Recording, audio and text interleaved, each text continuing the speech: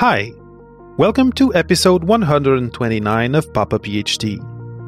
Today, I'll be bringing you my interview with international rockstar photographer, dadpreneur and coach, Matthias Hombauer. During our conversation, Matthias shares his experience in graduate school and shares how he dealt with the growing feeling that his future was not in research. Namely, we talk about how deep introspection and a strong focus on his mental health were instrumental in helping him find his career path. I had no clue.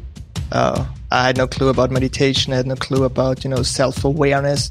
So what I did is I went to psychotherapy.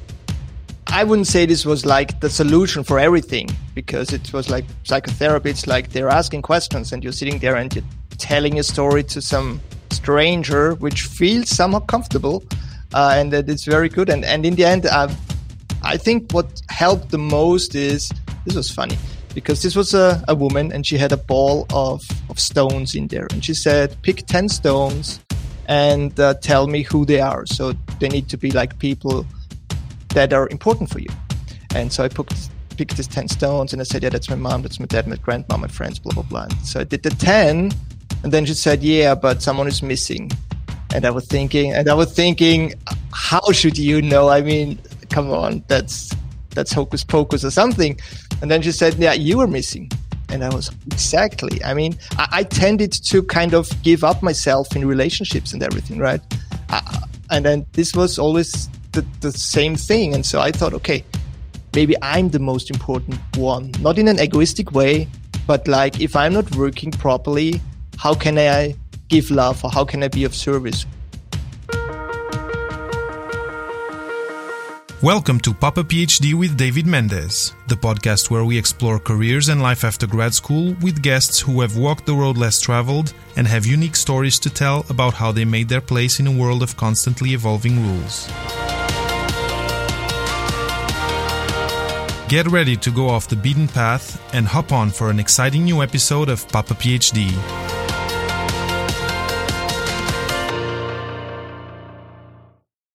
Hi everyone, welcome to this new format of Papa PhD. Season 3 has started, and the season I'm setting things up as I go. I have all the details aren't set up yet. I'm not used to the new system yet, but the idea is that I'm gonna have these interviews happen live. You'll be able to listen in and ask your questions on whichever platform you are. And if we can, we're going to pick up your question and answer it, and with the participation of the guests. So this is new. I hope there's not going to be any technical issues today. I tried my best to prepare everything. Matthias Hombauer is already in the green room, let's say, waiting to come on the stage. I want to thank everyone for these first 2 years of Papa PhD, which have been great, and I hope you're going to stick with us for this third chapter of the adventure of Papa PhD. So welcome to this live taping. Again, bear with us if there's any technical hiccups that happen. It's my first live like this that I'm doing for you guys. So yeah, without further ado, I'm going to bring to the stage this week's guest. And so Matthias Hombauer has a PhD in molecular biology, but he decided to follow his passions to become an international rock star photographer for Usher, for example, The Prodigy, Iggy Pop.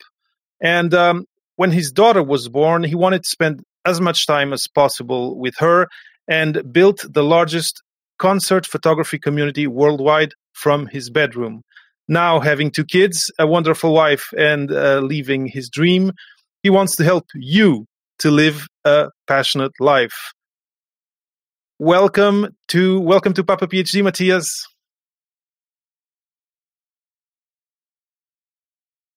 It's totally my pleasure. I'm super happy to have you here. There's a funny thing that people can see on your cap. You are the dadpreneur.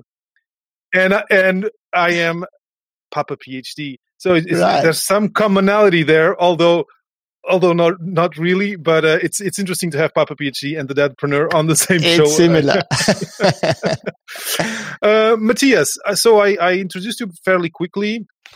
PhD, and then you swerved to do something else. Right.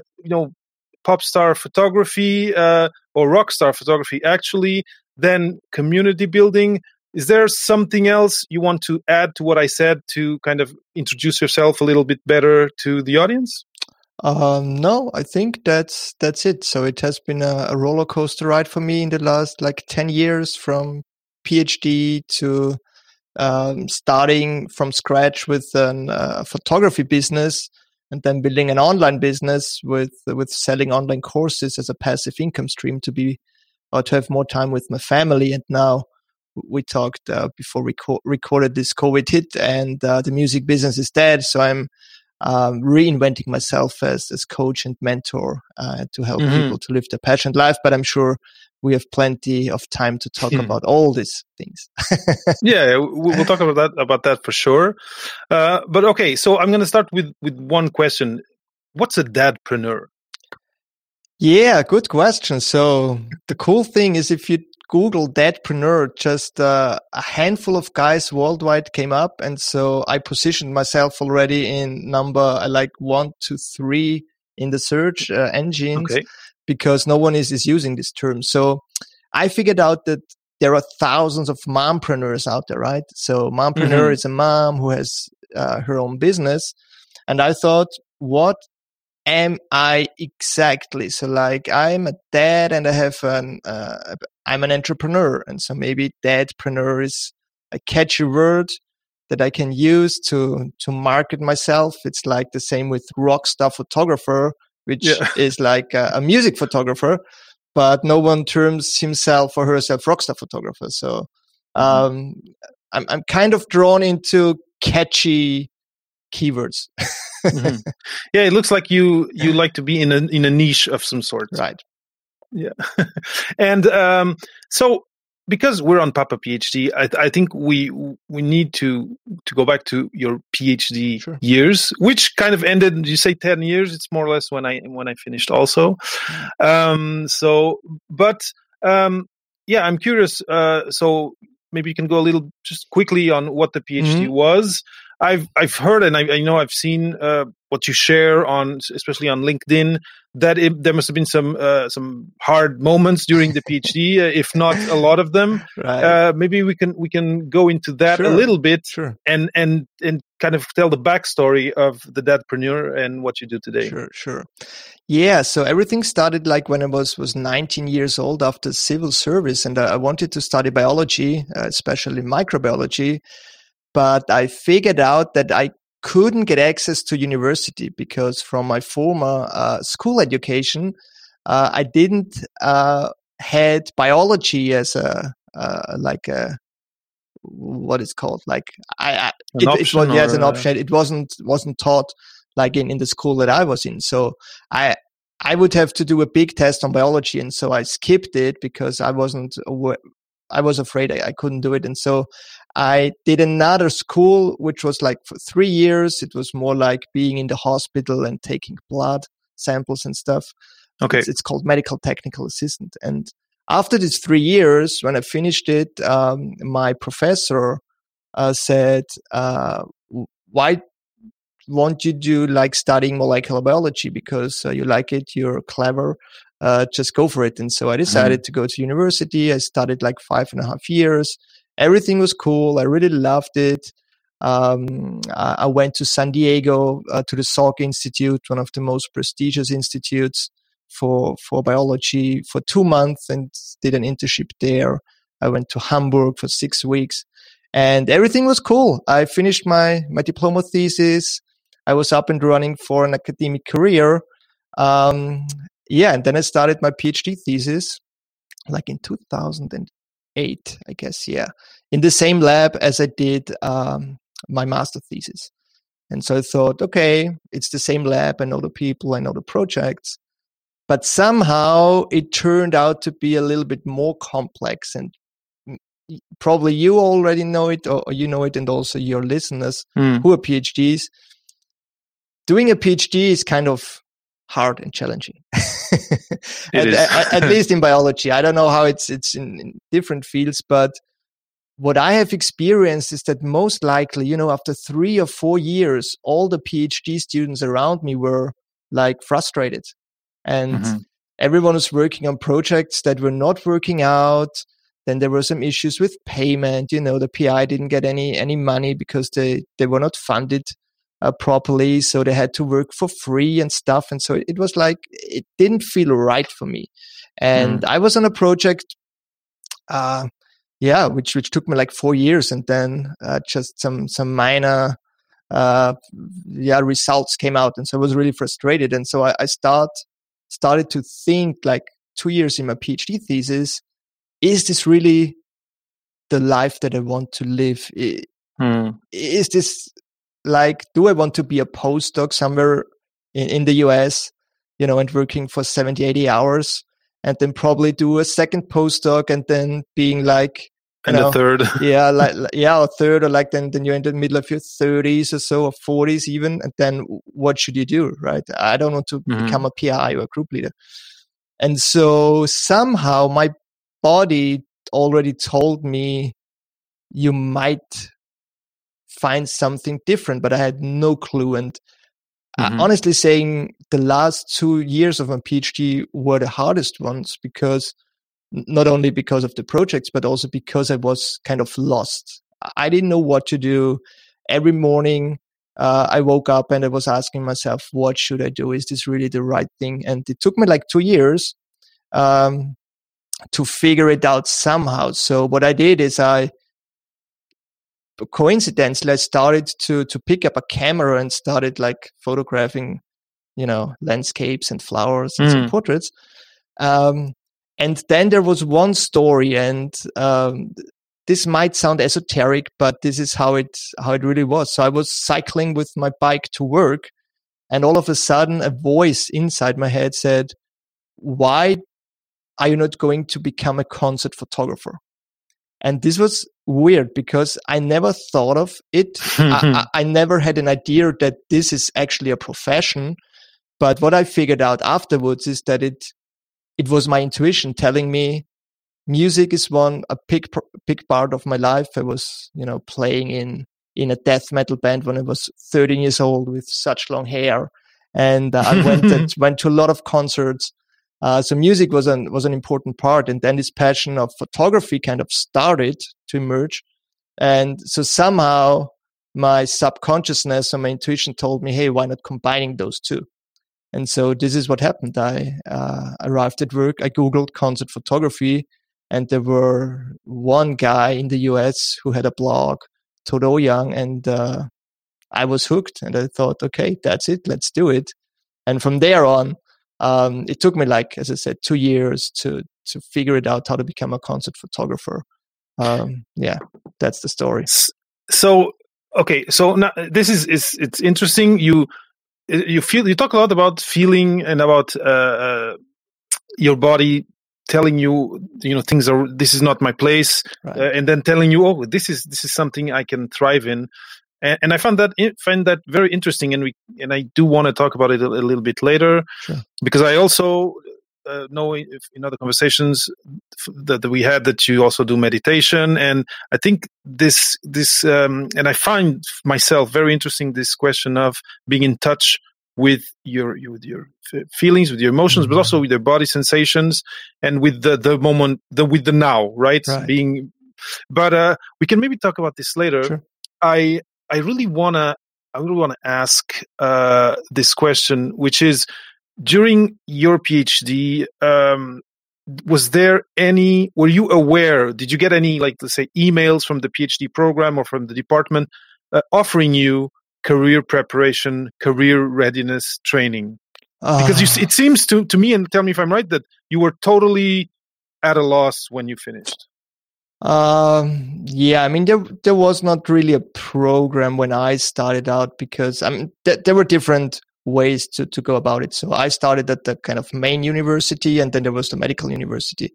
And the medical university guys had a fixed program, you know, they had to do some journal clubs and all this stuff. We also did it in the lab. But for me, it was like I was working in the lab. I had some people who helped me out, like postdocs. but there were not really like a support team around me, I would say. What I had though is, and I was lucky that I got it. It was a fellowship stipend from the Sharing Stiftung from Berlin, which is also a prestigious one. So, once you get it and you have your PhD, at least they say all the doors are open for the academic career because you got this fellowship. Okay. So this made it even harder for me to say, okay, guys, thanks for the money for 4 years, but not with me. Unfortunately, this wasn't any issue for them. They just bet on the wrong person, I guess. But it was like more, figuring it out for yourself in the PhD program.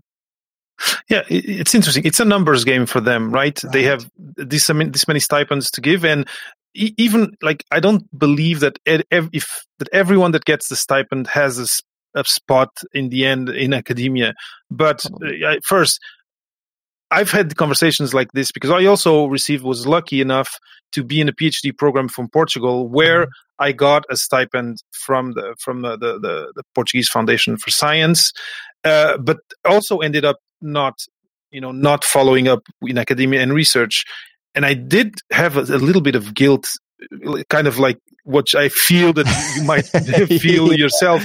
Right. But the thing to remember is you did work these 4 years, and in my case it was 6 years on this project. And that in my case, and I don't know about you, we can talk about that later on, like 5 years later, and then 6 years later, there was 2 papers that came out almost directly from what I did. So in a way, that investment was not, I think it's sad. I think that it's sad that people, you, me, or other people that are listening might be feeling guilty about this. I think it's an opportunity. You take it. You grow up. Tell me, but I grew up during the PhD, and if you're dedicated to it and do the best you can, well, then you did. How can I say?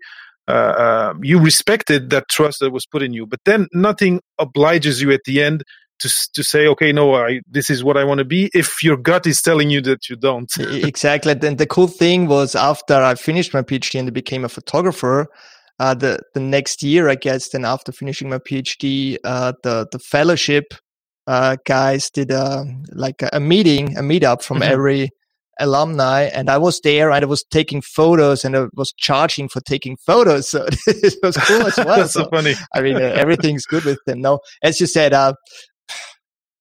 I don't think you need to feel guilty. It's like, they have the money, they provide it. It's great. And I also got out a paper, so it was worth for them if they're counting the papers. I don't know how they set the bar, what is worth and what is not worth. But honestly saying, I didn't felt guilty. The only thing was, the good thing was that I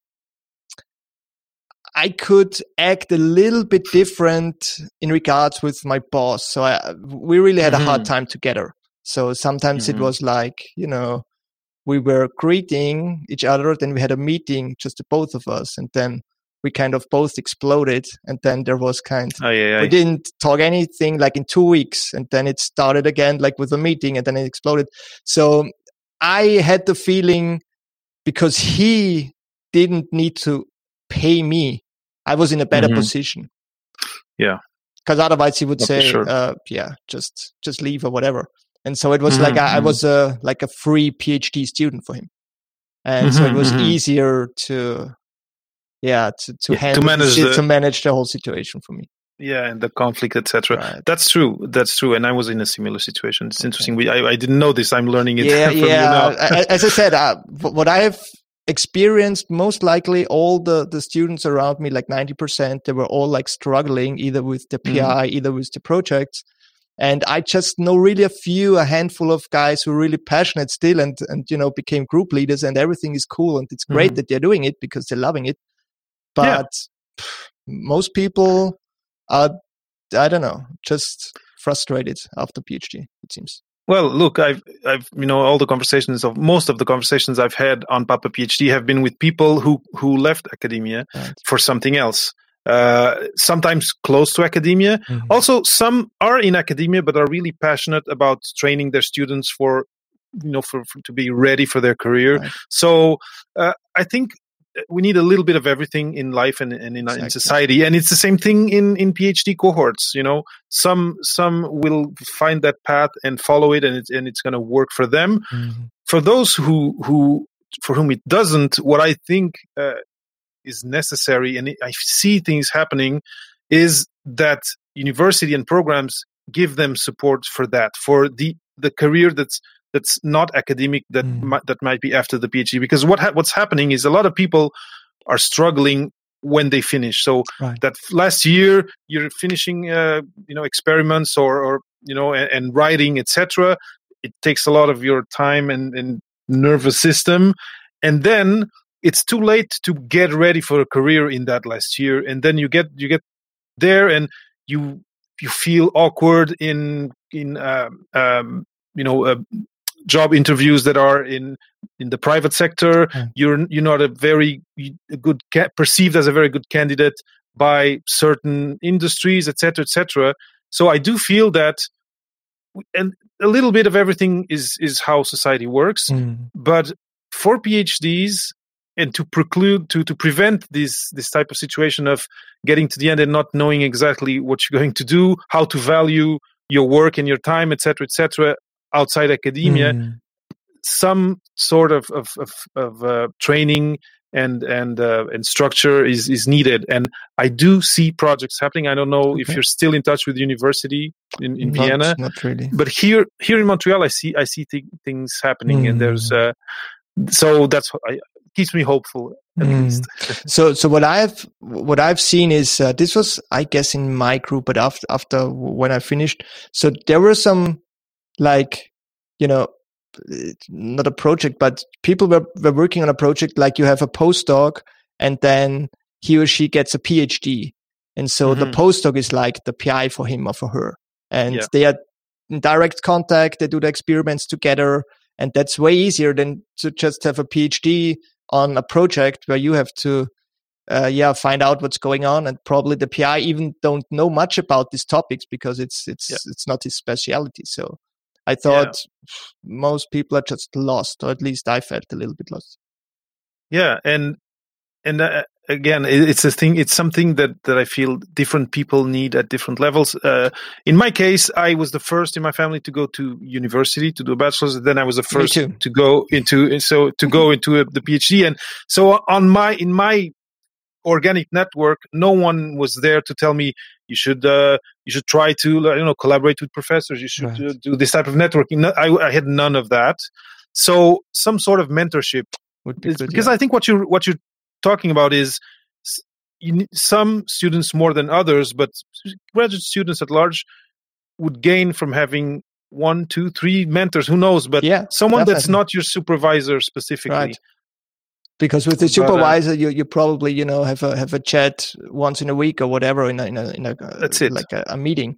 But if you have someone who is teaching you all the techniques, especially in biology, and I was doing immunology, so there were a lot of mouse experiments and like stuff that you don't know if you just come from university. Even you think you know everything because you did all these experiments in university, but in the end it's totally different. And so this was striking for me as well. Like I really loved studying molecular biology and I loved the topic, but I didn't really like how it's like how the real world works in terms of being a PhD and then also the lab. The lab. And we all know, like, if you want to publish and, you have another group who is doing the same things, but they know more of the reviewers, then you have no chance. And that this happened there as well. So there were people who were working like 6 years on a project, and 3 or 2 weeks before they submitted the paper, another paper came out from a different group and scooped them. Oh my gosh. And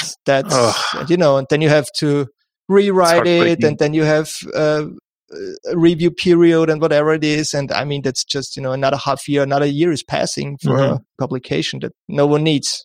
Just you as a PhD, you need it, right?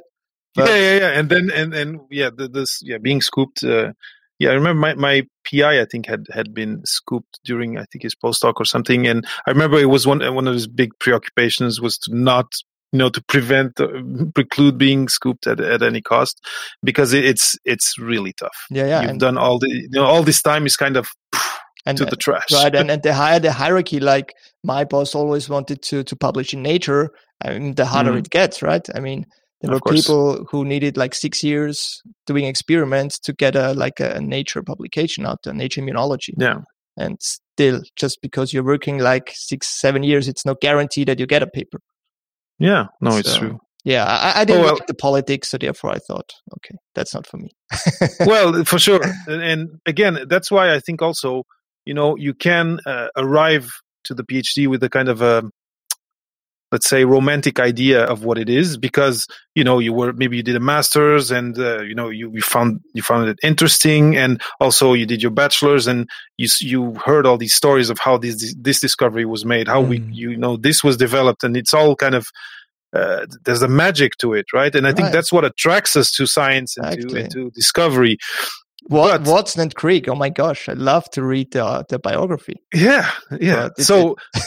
But then when you get to the lab and then you do Western blots and they're not working for X times, and then you go get this blessed by God postdoc who any blot that they do it works, and then you're like, what, right? And it's the whole reality of of the lab. And again, we're talking, of course, about biology and science labs but it's you only know the reality of it once you're in there, and it's normal that part of us in the end find that I tested it, and now I want to do something else. Exactly, and I really appreciate those guys who stick to it, because that's really definitely fundamental work, and it has to be done. And without them, we might be screwed in the future. So that's awesome that they're doing it. I just felt, for me personally, that's not what I wanted to do, and so therefore it was not easy to take this decision. As I said, it took me 2 years of thinking every day if this is really the right decision. And as you can imagine, I mean, once you're in this academic field, everyone is like asking if you're totally crazy if you say, no, I'm leaving and I've become a photographer, and everyone, what? Yeah. Actually, that's one of the questions I often ask people is, how was how did the reaction of people around you have an impact on the decision you made? Because it's hard, especially your colleagues, your peers, to see you leave. There's kind of they might feel that you're betraying something, or that there's many things that might be difficult to deal with. Even your family, I don't know. Yeah, with my family, it was like you said before. I was the first one in my whole family who studied and have a PhD. So for my mother, it was already, wow, I have a PhD and do whatever you want.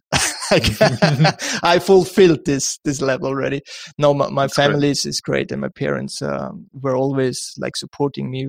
Doesn't matter what I did. With the colleagues and my boss, I mean, they were like asking why I'm doing this, and I should think about it. But somehow I felt, or I'm still feeling really strong inside me, and I have this intuition. And if this feeling tells me to do something, even though it's challenging, and I always feared this feeling in the past, because it was like, man, I mean, you studied 9 years, you have this PhD now, and now you start from scratch something totally different. That's crazy. But all the time when I kind of, followed this feeling or this intuition, it turned out great. So I'm really, really grateful that I have this intuition and I walk this path. But what I felt, honestly saying, is like more envy, like other people say, damn, I should do this too. I don't belong here, but I have no clue what I should do, right? I just know academia is not for me. Okay, let's go to a pharma company, even though that's maybe boring as well. Yeah. And some ended up there. But having the guts or whatever, and just to say, okay, I'm doing something different, is hard and challenging. It's true that it's hard. You choose this path, and in your case, you're the first in your family, and in your case, you did find what to do because you had this calling. But if you don't, and then you just go for the next best thing, and then maybe you don't like that either because the corporate environment is not for you. Mm-hmm. It's unfair. This is why I really, really defend and propose that people. So PhD programs should have people work on like kind of a PhD life plan that includes like 2 or 3 career possibilities after, and then they work on it, and so when they finish, they know what they know what they're good at besides the bench or research. They know what they might thrive in. They may have had conversations with people who work in those domains, so they may have network already. So in the end, saying I'm going to do something else can be an easy thing. And this is what I think is unfair: is you go for the highest level of degree that you can, and then you kind of dropped off a cliff at the end. And this is what I want to change. Yeah. And if you don't have a publication out, I mean, you might not even get your PhD. Because there were some discussions like, okay, you need a first author papership, otherwise you don't get it. And then they keep you there and you work another year, right? Yeah. And then it's like, okay, what should I do? It's very unfair. And then there's this mental that affects the mental health of graduate students around the world. And so I think, again, things are changing, things are moving. I want to try and do something, at least here around me, to help graduate students who might be lost at the moment. But I think some programs have an inkling of this and are doing things. Now, Matthias, one thing that I felt and that again has come up is this connection you have to your gut feeling. And these last 2 years, there was a lot of introspection, I guess. But I just talked about mental health. I want to ask you, did you, in those 2 years, have any activity besides the lab that was helping you kind of introspect, that was helping you stay centered and staying with your eye on the goal of finishing? Was there some strategy that you were putting to action? Good question. I had no clue. I had no clue about meditation. I had no clue about, self-awareness. So what I did is, not only due to this shift in my career, but also I broke up with my girlfriend at this time, and I had no clue why I did it, right? And so luckily I got her back, and we are now we will marry in February. So we're engaged for 6 years now because the 2 kids came in between, so no time for a wedding. Anyhow, so what I wanted to know more about myself, and so I went to psychotherapy, and this was also something no one ever did in my surrounding. At least no one was talking about. This is so important. I just want to. This is, guys. Anyone watching or listening. This is a very important point. There's a lot of taboo around mental health and going for therapy, seeing a psychiatrist, etc., seeing a specialist of what's happening inside your head and what difficulties you might be going through. It might just be extreme anxiety, right? But it can also be depression. I'm super happy that you go into this. Was this during the PhD? Yeah, it was still during the PhD, and I wouldn't say this was like the solution for everything, because it was like psychotherapy. It's like they're asking questions and you're sitting there and you're telling a story to some stranger, which feels somewhat comfortable. And that it's very good. And in the end, I tried a lot, and then I go to some other guys, and I think what helped the most is, this was funny, because this was a woman, and she had a ball of stones in there. And she said, pick 10 stones and tell me who they are. So they need to be like people that are important for you.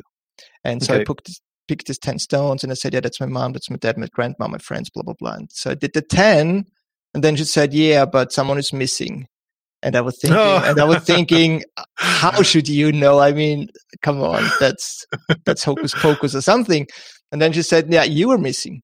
And I was, yes, exactly. I mean, I tended to kind of give up myself in relationships and everything, right?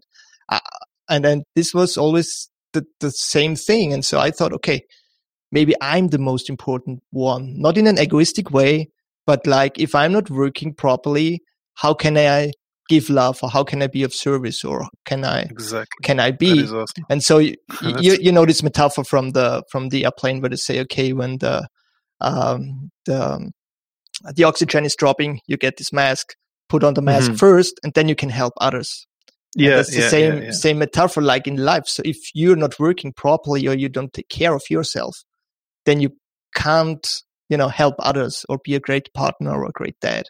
And so this really struck a chord with me. And so from there on, it was like, okay, gradually being more aware. And as I said, now I know it was this intuition or my gut feeling that told me to live this passion, this crazy passion as a concert photographer. But back then it was, oh man, I don't want to feel this. I don't want to have this feeling because I know exactly I need to change it. I don't want to change because I studied so hard for 9 years. I mean, I was like 32 when I finished the PhD.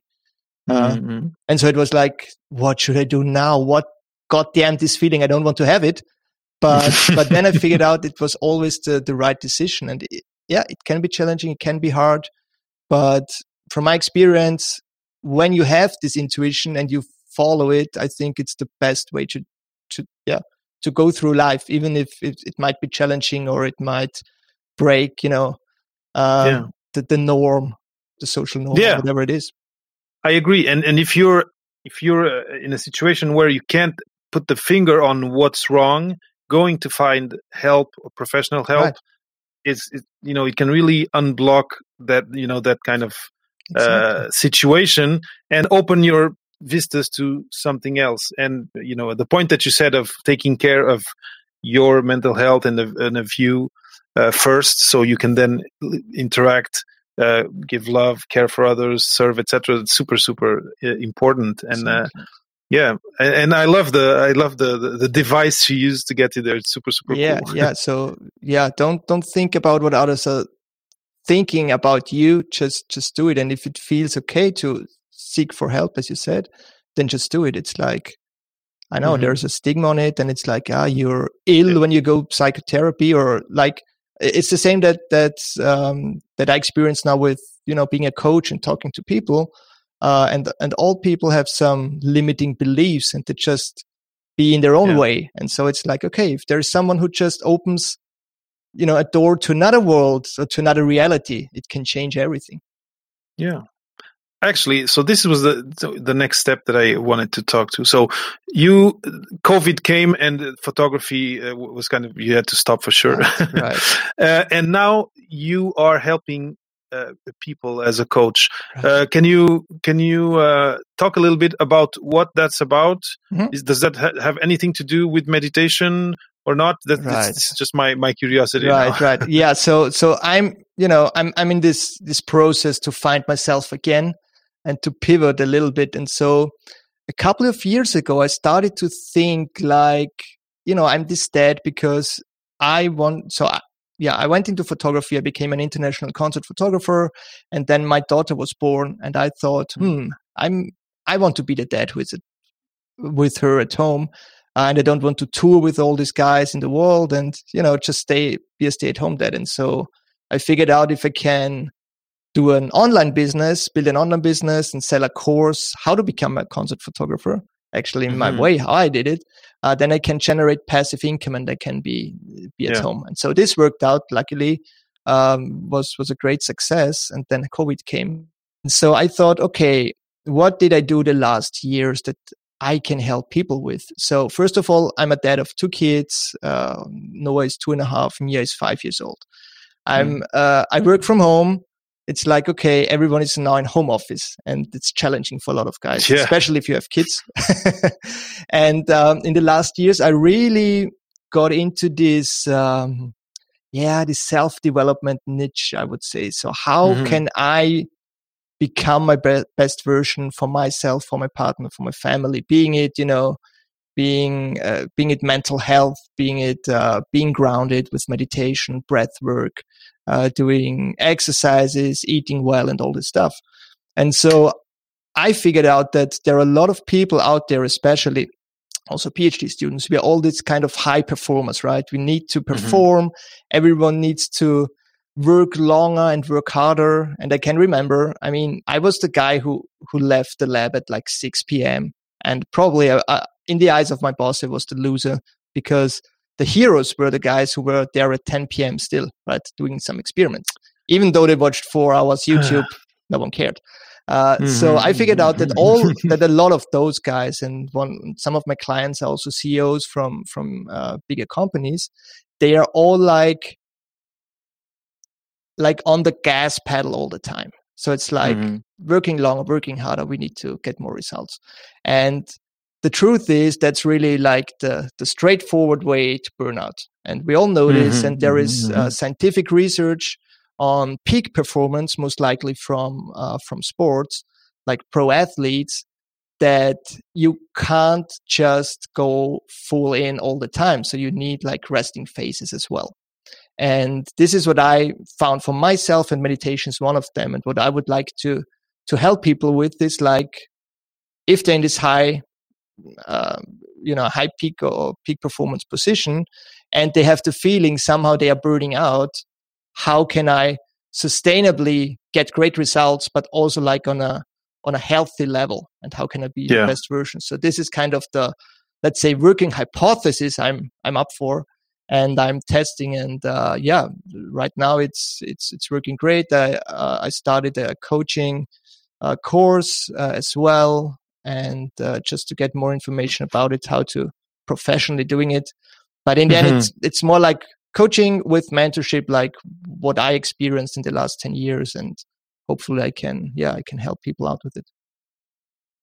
So I'm scrolling here the URL from your coaching. So people, if someone in this type of position who wants to be able to be grounded and wants to look at it with you, they just go to MatthiasHombauer.com and this link, and they'll get a consultation with you. Is that it? Right. So you just fill out a form, then I get an email, I get back to you, and that's just a free welcome call, just to figure out if I can be of help or service. Okay, that's super cool. I'm going to leave it there for a little while. We're reaching the end of the interview. I want to try in season 3 to keep it 40 minutes ish. But if you were able to, send a video message to Matthias from, at the second year of your PhD, or actually, let's say at the second year, because the first can be crazy. What would that video message say? If I would send a video message to some guys in the second year. You, to yourself. To myself. Yes.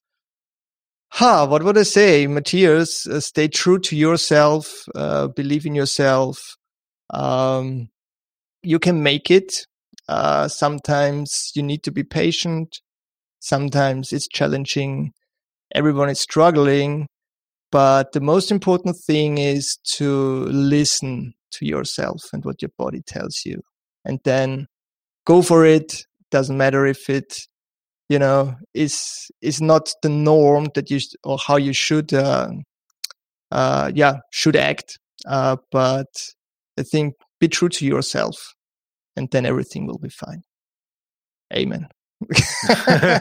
Amen to that. I think it's good advice. I think often, especially when you're a young graduate student, you give a lot of weight to what your PI maybe says, but also maybe family or your peers might say. And I believe this must be part of your coaching, but just because of you mentioned it so much, this question of being able to listen to your gut feelings, sometimes to what your body says. Some people can, you can express as like a stomachache or tension or whatever, but to be able to get to, instead of putting yourself, like you were saying, at the back of the room as the least important person to listen to, and there's all these other people in front that supposedly have a priority, to say no, okay, I need to listen to myself. And this might include quitting your PhD if it's really not working for you, if it's hurting your mental health. don't be afraid of that. People have quit PhDs and are quitting PhDs and have great lives afterward, and are able to find what they love. And again, a PhD is made of experiments, but it's also an experiment that you're doing on your life. You never, unless you're doing a second one, which some people do also, you can't be fully sure that you're going to thrive in a PhD until you get your feet in one. And so I think you do need to stay open. And one thing that because I also used the mental health counseling services where I was here at McGill University, and it is when you start your PhD, try to look and find all the resources that you are entitled to as a graduate student, and it includes physical health, but also mental health, sports facilities, anything that is offered to you that whenever you finish your degree, then you don't have access to anymore, and use those. They're not the lab, they're not your research, but they're there because they're important for you. And if you need them, you should make use of them. It's something I'm always trying to tell students. And sometimes, especially if, again, you don't have people around you that have gone through a PhD before, you get into a PhD like it's a super high-speed train, and then you get out the other end, and you didn't even see the time pass, and you didn't even take advantage of all that you can take advantage during graduate school. I don't know if you have a comment on that before we kind of close the podcast. Yeah, definitely. So what would be a good idea is it doesn't need to be a mastermind group, but get in touch with people that have already a PhD experience, right? You said maybe they are postdocs, or maybe talk to people who dropped out from the PhD program and talk to them, and just get some valuable information from guys who were in your position before, because that's new to you. Like if you're starting your PhD, but it doesn't mean that no one was there, because we all were there. And so if you can get some valuable information, so it might get easier for you as well, or at least you know what you can prepare to, right? Because honestly saying, I wasn't prepared just by studying molecular biology, what I get into when I'm doing my PhD. And what you also said is important. Yeah, it's great that you have these facilities and these campuses. I've seen it, UCLA, UCSD. That's awesome. We in Vienna, we don't have a campus life. So there is the university, you go there for studying, and that's it. And everyone lives in a flat. You don't have this kind of, community around you. So you need to figure it out by yourself. And so if you have the facilities, for sure, I mean, just use it. And even though it might be hard, because depending in which lab you are in biology, the guys at the Salk Institute, we went to a concert and they got back to the lab at 2 a.m. in the morning and doing some experiments, which is crazy. Oh, wow. It is crazy. But yeah, like biology labs are like that. Yeah, I know.